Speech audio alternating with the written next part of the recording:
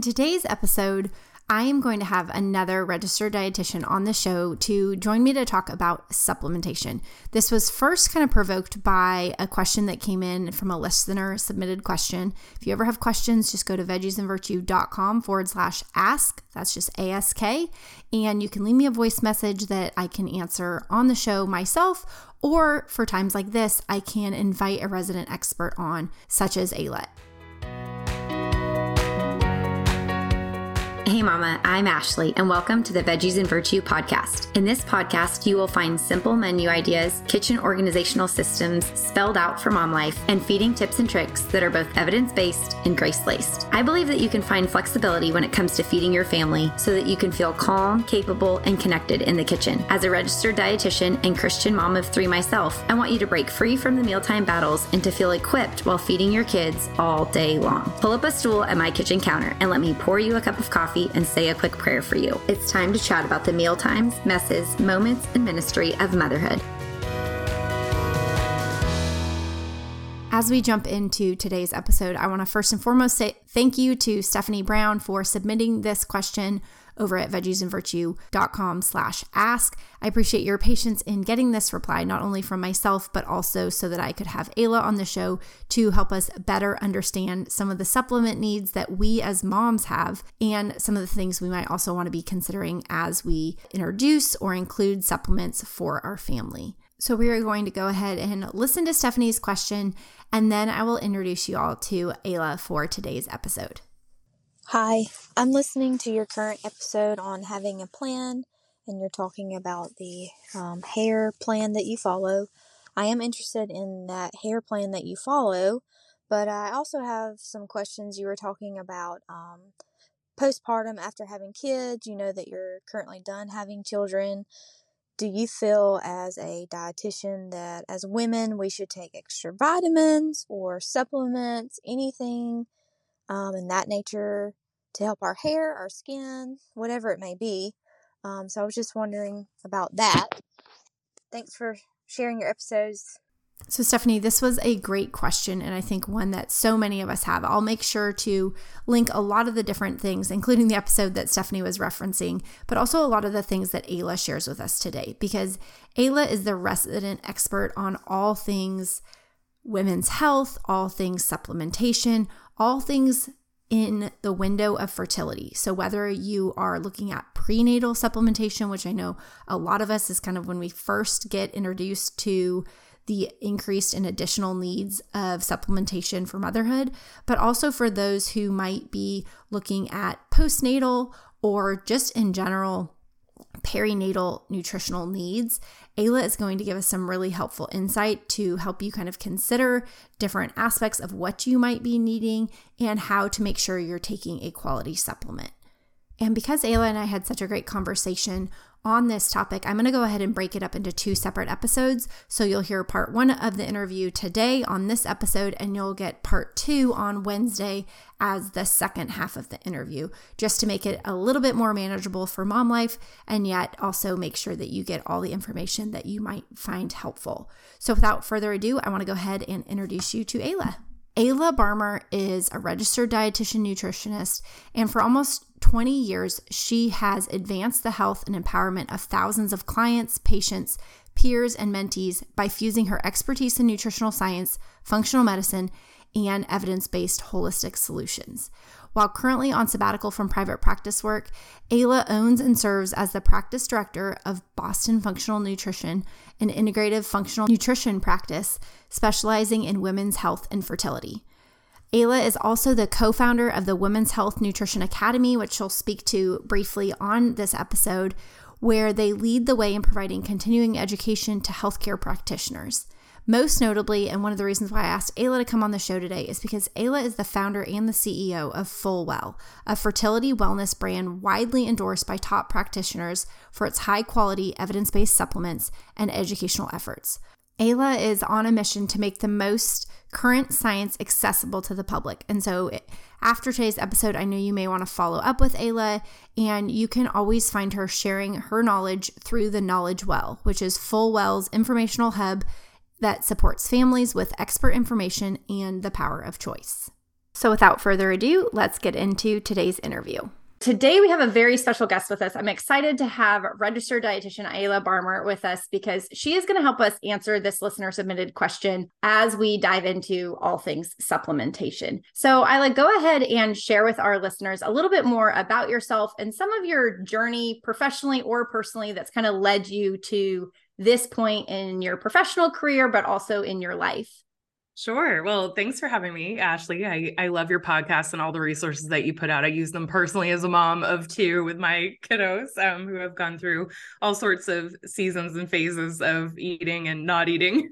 So as you mentioned, I'm a registered dietitian. I have always loved the nutrition field. I've worked in a lot of different niches within nutrition especially in the early years, as I tried to figure out where I really wanted to focus my time. But most of my career has been spent in private practice. I built a multi-clinician private practice, Boston Functional Nutrition, where I saw a range of individuals, but primarily specialized in infertility. So I worked and women's health. So I worked with a lot of women and couples. So men as well. Men often get left out of the equation, which we might touch on in this interview. I don't know, but I did work with a lot of couples with fertility over the years. And really the goal for me, and we were just talking about this offline before we got started, it was always to build this private practice. And I absolutely loved the work. But one thing that started to happen as I integrated supplements into my client protocols. And I did that because I was seeing the gaps in diet and how difficult it was to fill those gaps. And there's a lot of different reasons why those gaps exist. And it's not always just personal choice when it comes to food. So again, maybe we'll talk about that. But as I started to see the gaps in where supplements could fill those gaps, I was really disappointed with the lack of evidence behind a lot of formulas. When I felt like I had to piece together a lot of things and hack a lot of things, and just it was hard to find formulas that I really felt like were developed by health practitioners, by nutrition experts. So there was that piece. I really wanted evidence-based dietary supplements to use with my practice clients. But then the other big issue was the lack of transparency around quality and safety, which I think a lot of consumers, a lot of my clients, myself, had concerns with that. It's what are you putting in your body? How do we know what's in the product is what it says on the label? And so as a practitioner, not being able to get the answers I wanted, I kind of naively decided, well, I could just do this myself. And I really, with the idea that I wanted to get behind the curtain, I wanted to be a nutrition expert creating nutrition supplements that I felt were tested and quality controlled to the extent that I wanted. And that's what led me to found Fullwell. And really, that wasn't me thinking I'm going to start a brand that it will be what it is today. It was really, I wanted to create products that I would use in my practice.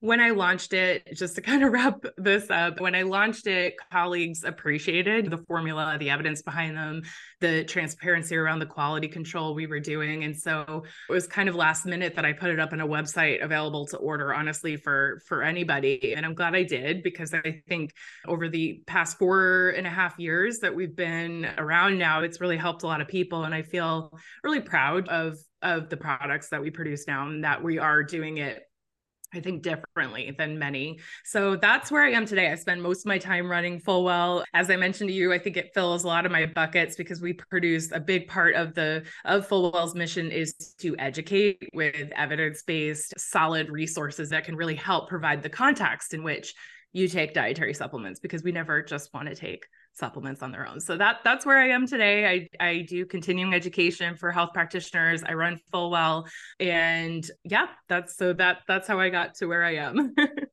I love that. And I appreciate you sharing kind of your journey, because I don't even know when you and I first connected, but to know just kind of the back end of how you've gone into it and how you've seen a need and said, hey, I could do this, and to watch you go through that process. Because as a dietitian, I would be completely intimidated to endure that process, but to see your commitment to the quality of the supplements that Fullwell offers has been really inspiring. But it's also helped me really evaluate what type of supplements am I including in my client protocols and things like that. And so obviously I work more in the pediatric space, but considering 95% of the people I work with are moms of the children that I'm working with, supplementation often comes up. And oftentimes we're not talking as much about the maternal need for supplementation with the clients that I work with.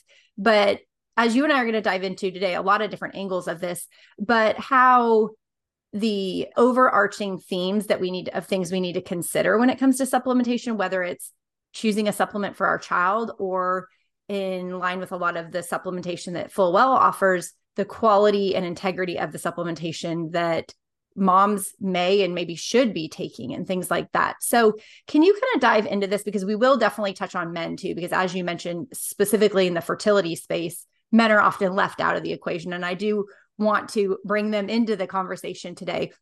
But seeing how, almost all of my listeners are women, and hopefully they will share this information with any partners. But I'd love for you to just kind of walk a mom through some of the supplementation perspective that they maybe could have when it comes to prenatal and fertility or pregnancy, postpartum, and then thereafter. Because as mentioned in the listener submitted question, there's different issues or questions or concerns that come up at different seasons of motherhood. A lot of us know to take prenatals, but then beyond that, a lot of people are kind of like, I don't know if and when I should be doing anything or taking anything. So I'd love for you to just kind of break it down for our listeners in terms of if you were to look at the lifespan of a mom, and obviously you've lived through this, but you professionally do this all the time and now specialize in helping fill these nutritional gaps. I would love for you to kind of help shed some light on moms on some of the nutritional considerations they may want to have when it comes to supplementation. Yes, absolutely. So I like to look at, okay, where are the gaps in our diet and why across most women throughout their lifespan, and different nutrients come into play as being more important during different phases of life. But I'll give a few examples. Choline is an example of a nutrient that 95+% of women are not even meeting the adequate intake level for. And you and I know adequate intake level is kind of really it's really kind of the bare minimum. I mean, a lot of the RDAs, DRIs, the recommended daily allowances, right, that are set are pretty low for many nutrients. Some haven't been reevaluated since even World War II, when it was really a matter of what do we need just to survive, not necessarily thrive. And we're living in different times now. So we know that 95% of women are not meeting the minimum amounts for choline, and that the minimum amounts for choline based on newer research is actually double, if even a little bit more than double what it's currently set at. So it's safe to say that no one is reaching their choline intake level, or most people are not, right? And so choline, though, is one of those tricky nutrients. I like to highlight that one first because it is in foods like eggs, it's in liver, it's higher in organ meats. You find it in animal-based foods, more prevalent than in larger quantities for sure, than you find it in plant-based foods. So if you're a vegetarian or a vegan, and you've probably heard this before, your listeners, you're more at risk for nutrient deficiencies and have to put a special emphasis on certain nutrients. But choline is just so critical for neurological health for women throughout their life. But in the fertility, the preconception and pregnancy stage, and actually into breastfeeding, it's so important for babies' neurological development. And in fact, it becomes increasingly important directly preconception, because by week 5 of pregnancy, which is before some people have even taken a pregnancy test and confirmed a pregnancy, the neural tube closes. And so listeners may or may not have heard of neural tube defects before. This is why the food supply was fortified with folic acid. There's a lot of attention on folic acid and folate in neural tube defects, but actually choline plays a vital role. And so I get really concerned and want to educate on putting an emphasis on choline intake throughout your life, but certainly really putting a special emphasis on it in that 3 to 6 months preconception through pregnancy and then into breastfeeding as well, so that baby gets what they need, your stores are protected, and we can prevent complications that can arise directly from a nutrient deficiency. So choline is a really good example. And I kind of took a deep dive into just one single nutrient there. Should I pull it back up and talk about some others? Yeah, I think it's helpful because it sheds light on the intricacy and the detail and the developed needs, not only for that we as women have, but also that was passed along to our infants, even at the earliest phase of conception. And so I think it's helpful because it does shed light on just one of the many nutrients that a lot of us probably haven't even thought about. I know for you and I, obviously choline has become a lot more front and center over the past years. But I think even back to when my oldest, who's now 9, was born versus now, the recommendations for our children in terms of supplementation. And you mentioned some of the things like the fortification of folic acid and the need there. And we see some of the regulatory changes that help people meet these. But I think the challenge becomes is for moms who don't have any idea and at no fault of their own. I mean, you and I are in this space and it still can be challenging to keep up with the recommendations. And not only that, but the deficit that often exists between what the recommended amount is and what our actual needed intake would be. And so I think it's helpful to kind of shed light on just one of many areas nutritionally that different moms may need. Would you say if a mom was looking to just kind of supplement in one area or kind of say, okay, I'm going to take my one thing. Oftentimes we're looking at, if they know nothing else, they know for babies, iron, and maybe if we're lucky, they know vitamin D by now. Yeah. But would you say for moms, if they're looking at their supplementation specifically, choline is one of the places you would really suggest they start, or is there kind of a broader scope multivitamin? I know Fullwell offers a variety of different supplement options, but where would you kind of guide a mom who's starting in this journey and say, am I voiding some of these things? And maybe where could I start, whether it be before when trying to conceive or when looking into fertility, or maybe oftentimes it's that in between kids, if maybe I did or didn't know what to do last time, or maybe the recommendations have changed and now I'm either breastfeeding or postpartum and looking towards maybe having other kids, or even in that postpartum window where if you don't plan on having any kids, what would your recommendation maybe be to that mom?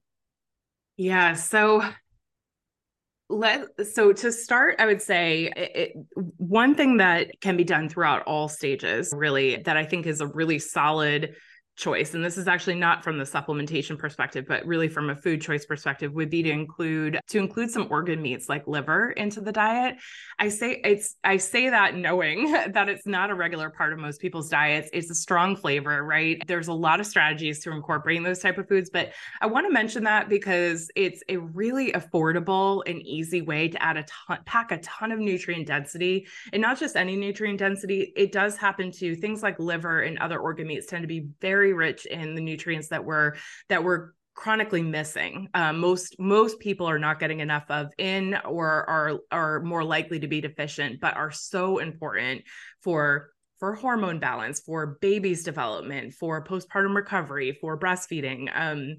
So things like choline and B12 and folate, I mean, you could find those in their richest concentrations in something like liver. And so I want to mention that because I think if someone's just starting out and they're not sure, and we're going to talk more about supplements and the ins and outs of quality and evaluating that, but if they're really not sure about supplementation, that can be a really accessible thing to do. Again, usually is inexpensive. You don't need a lot. A couple of ounces to a few ounces a week is going to give you a ton of nutrition, and you can integrate it into something like a meat sauce, a meatloaf, like something that you're already cooking where you can kind of hide those flavors. Lily Nichols, who's a friend of mine, and we collaborate a lot on her website, Lily Nichols, RDN.com. Yeah, I know she's got a lot of liver recipes and ways to integrate that in. And so I just want to make that recommendation first. I think there's different considerations depending on what stage of life you're in. If you are postpartum and thinking about having growing your family further, if you're preconception,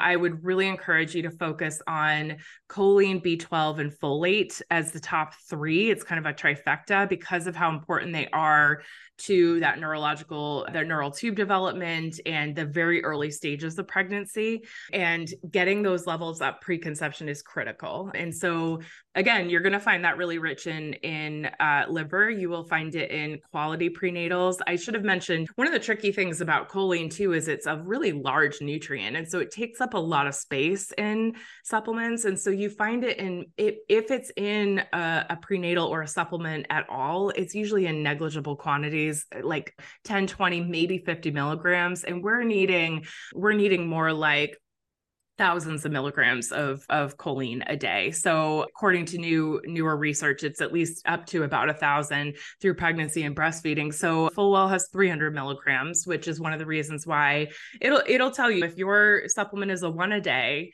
it's probably not going to have enough choline to really help support or fill in the gaps of your diet. Yeah, so I think those are really important there. Vitamin D is a big one. And that has, as you mentioned, I think there's increased awareness around it.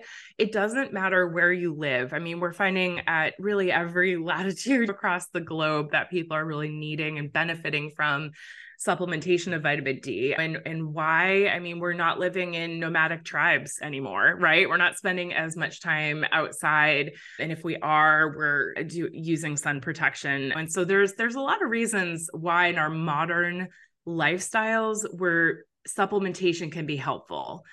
Maybe if that's of interest, we could go there next, because I think there's often the question of, at least I got it a lot in practice, like, why supplement? Why can't I get everything I need from diet? I should be able to get everything I need from food. And as a real food dietitian, which I've described myself for years, that's ideal. We want food first, but there are some very real reasons why our modern environments make that more difficult. Yeah. And I mean, I think you touched on so many important points, but we look at being at risk at certain phases, whether it be because maybe someone is pursuing a vegetarian or vegan lifestyle, or an obvious life season like pregnancy, and going through that season and recognizing not just our own needs, but that of our child. But then I think what we often forget is what puts us at risk because of lifestyle dynamics. Because like you said, whether it be the less sun exposure we have, or even I live in Houston here, we have plenty of sun, but we're also lathered up in SPF 50 all the time. So some of these lifestyle dynamics that are often overlooked, I think could be a helpful way for us to kind of talk about, because I think for most of my listeners, it's looking at how do we kind of habit stack this? Because as a mom, and as I know as a mom, we can have the best of intentions to fuel our family properly and to make sure nutritional gaps. I mean, especially with the population I work with of picky eating, we're pretty aware that our kids are at risk for some of these nutritional deficiencies. But as moms, I think we often overlook maybe some of the areas that we might be deficient. Mm-hmm. And so one of the things I loved, and I will link Lily Nichols' site because I think that would be really helpful for people to kind of see. But I was thinking of just what an opportunity it is when we're starting solids. Mm-hmm. So often you could look at what's the best source of XYZ. And as you mentioned, for several nutrients, it tends to be animal organ meat. And yet oftentimes we just kind of, myself very much included, we just kind of skip over it and we're like, yeah, and we'll move on to the next best source. But I think if we could find ways to incorporate some of these food-based options first to see how can we do this for our family. So not only are we benefiting the nutritional gaps that our child may and likely does have, and if they're picky, creative ways to include some of these options, but also satisfy our own needs, and not just oftentimes we're focused in on what our kids need before ourselves, but to see this could really benefit the family as a whole. And this becomes a little bit new of a adopted behavior for everyone, so that it doesn't feel like a new thing. It just feels like doing an old thing differently. Mm-hmm. And often I say, like, I don't want parents to work harder. I want them to work smarter, because the reality is we're all feeding our families all day, whether it's easy and effortless or whether it's a headache and just treacherous day after day. And so some of the things that you mentioned, I think, are helpful for us to kind of begin habit stack, but kind of twofold talk on that in terms of if it isn't a part of our lifestyle, and yet we look at some of the dynamics of modern lifestyle that perpetuate this challenge of why we can't fill in the nutritional gaps, even with the best of diets. Of course, I see it often in the pediatric space. And I think a lot of these trends really apply to everyone, because we're all living in a modern society today, at least here in the States and where most of my listeners are. But kind of walk through some of the elements of the modern lifestyle that you see and how similar to the inclusion of organ meat in a meatloaf or a meat sauce or something like that, and how that's just a simple switch we can begin to. What do you see as some of like kind of the simplest next steps families could make to kind of not do a new thing, but do an old thing smarter? Yeah, that's a great way to put it. Well, we know that one thing that leads to depletion or less nutrient density in our foods is the processing of food in our food supply, or how long it takes for things like produce to make its way from farm to our door. And it's tricky, right? But I do think because we've gotten so accustomed to having apples, for example, 365 days a year, but could you start making some small shifts to eating a little bit more seasonally and looking for some more local produce in your area, and putting organic, not organic totally aside here? I think just thinking about how nutrient dense that fruit or vegetable is, if it's grown closer to you, it's going to be more nutrient dense pretty much across the board. The other thing is frozen produce. I'm a big fan of that because I think sometimes it's looked at like it's less nutrient dense, but actually the reality is it may be more, because a lot of times if you are looking for specific fruits and vegetables at times of year where they're not growing, frozen's a great option because it's often flash frozen right near where it's been grown. And then that preserves a lot of that nutrition. So I think that's one tip that I would recommend, because we do lose some nutrients, and some nutrients are more susceptible to being lost as they travel to us and are exposed to light and air and heat and processing. So there's that piece. So for example, if you're going to make a smoothie, use frozen produce. Like, it's already going to get blended up. You don't really care about the texture, right? I think that's a great option. Same with like soups and stews. I think like frozen vegetables could be a really affordable and great way to incorporate things in there where, again, texture is not as much of an issue.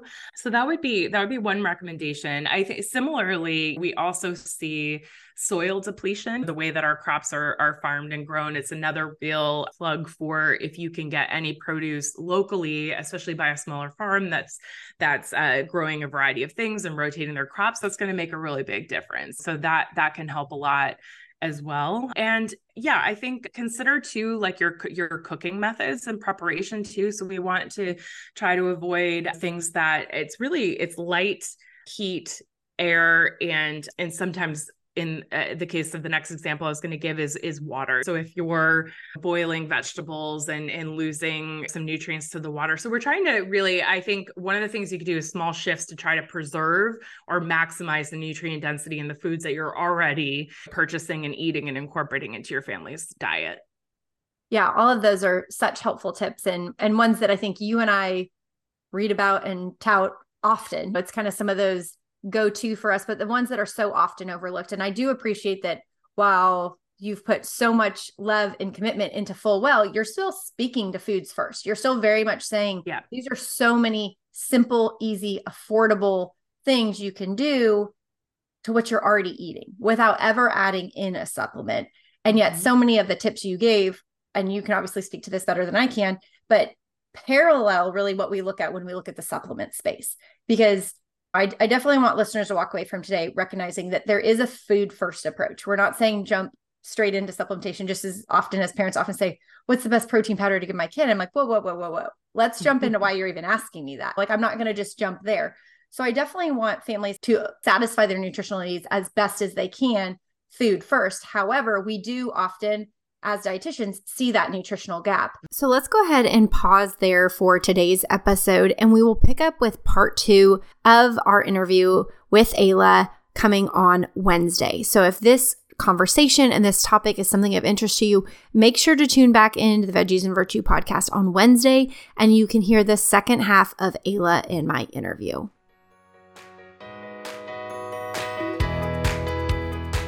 It has been a joy having you on the podcast today. And if you've enjoyed it as well, I have a quick favor to ask.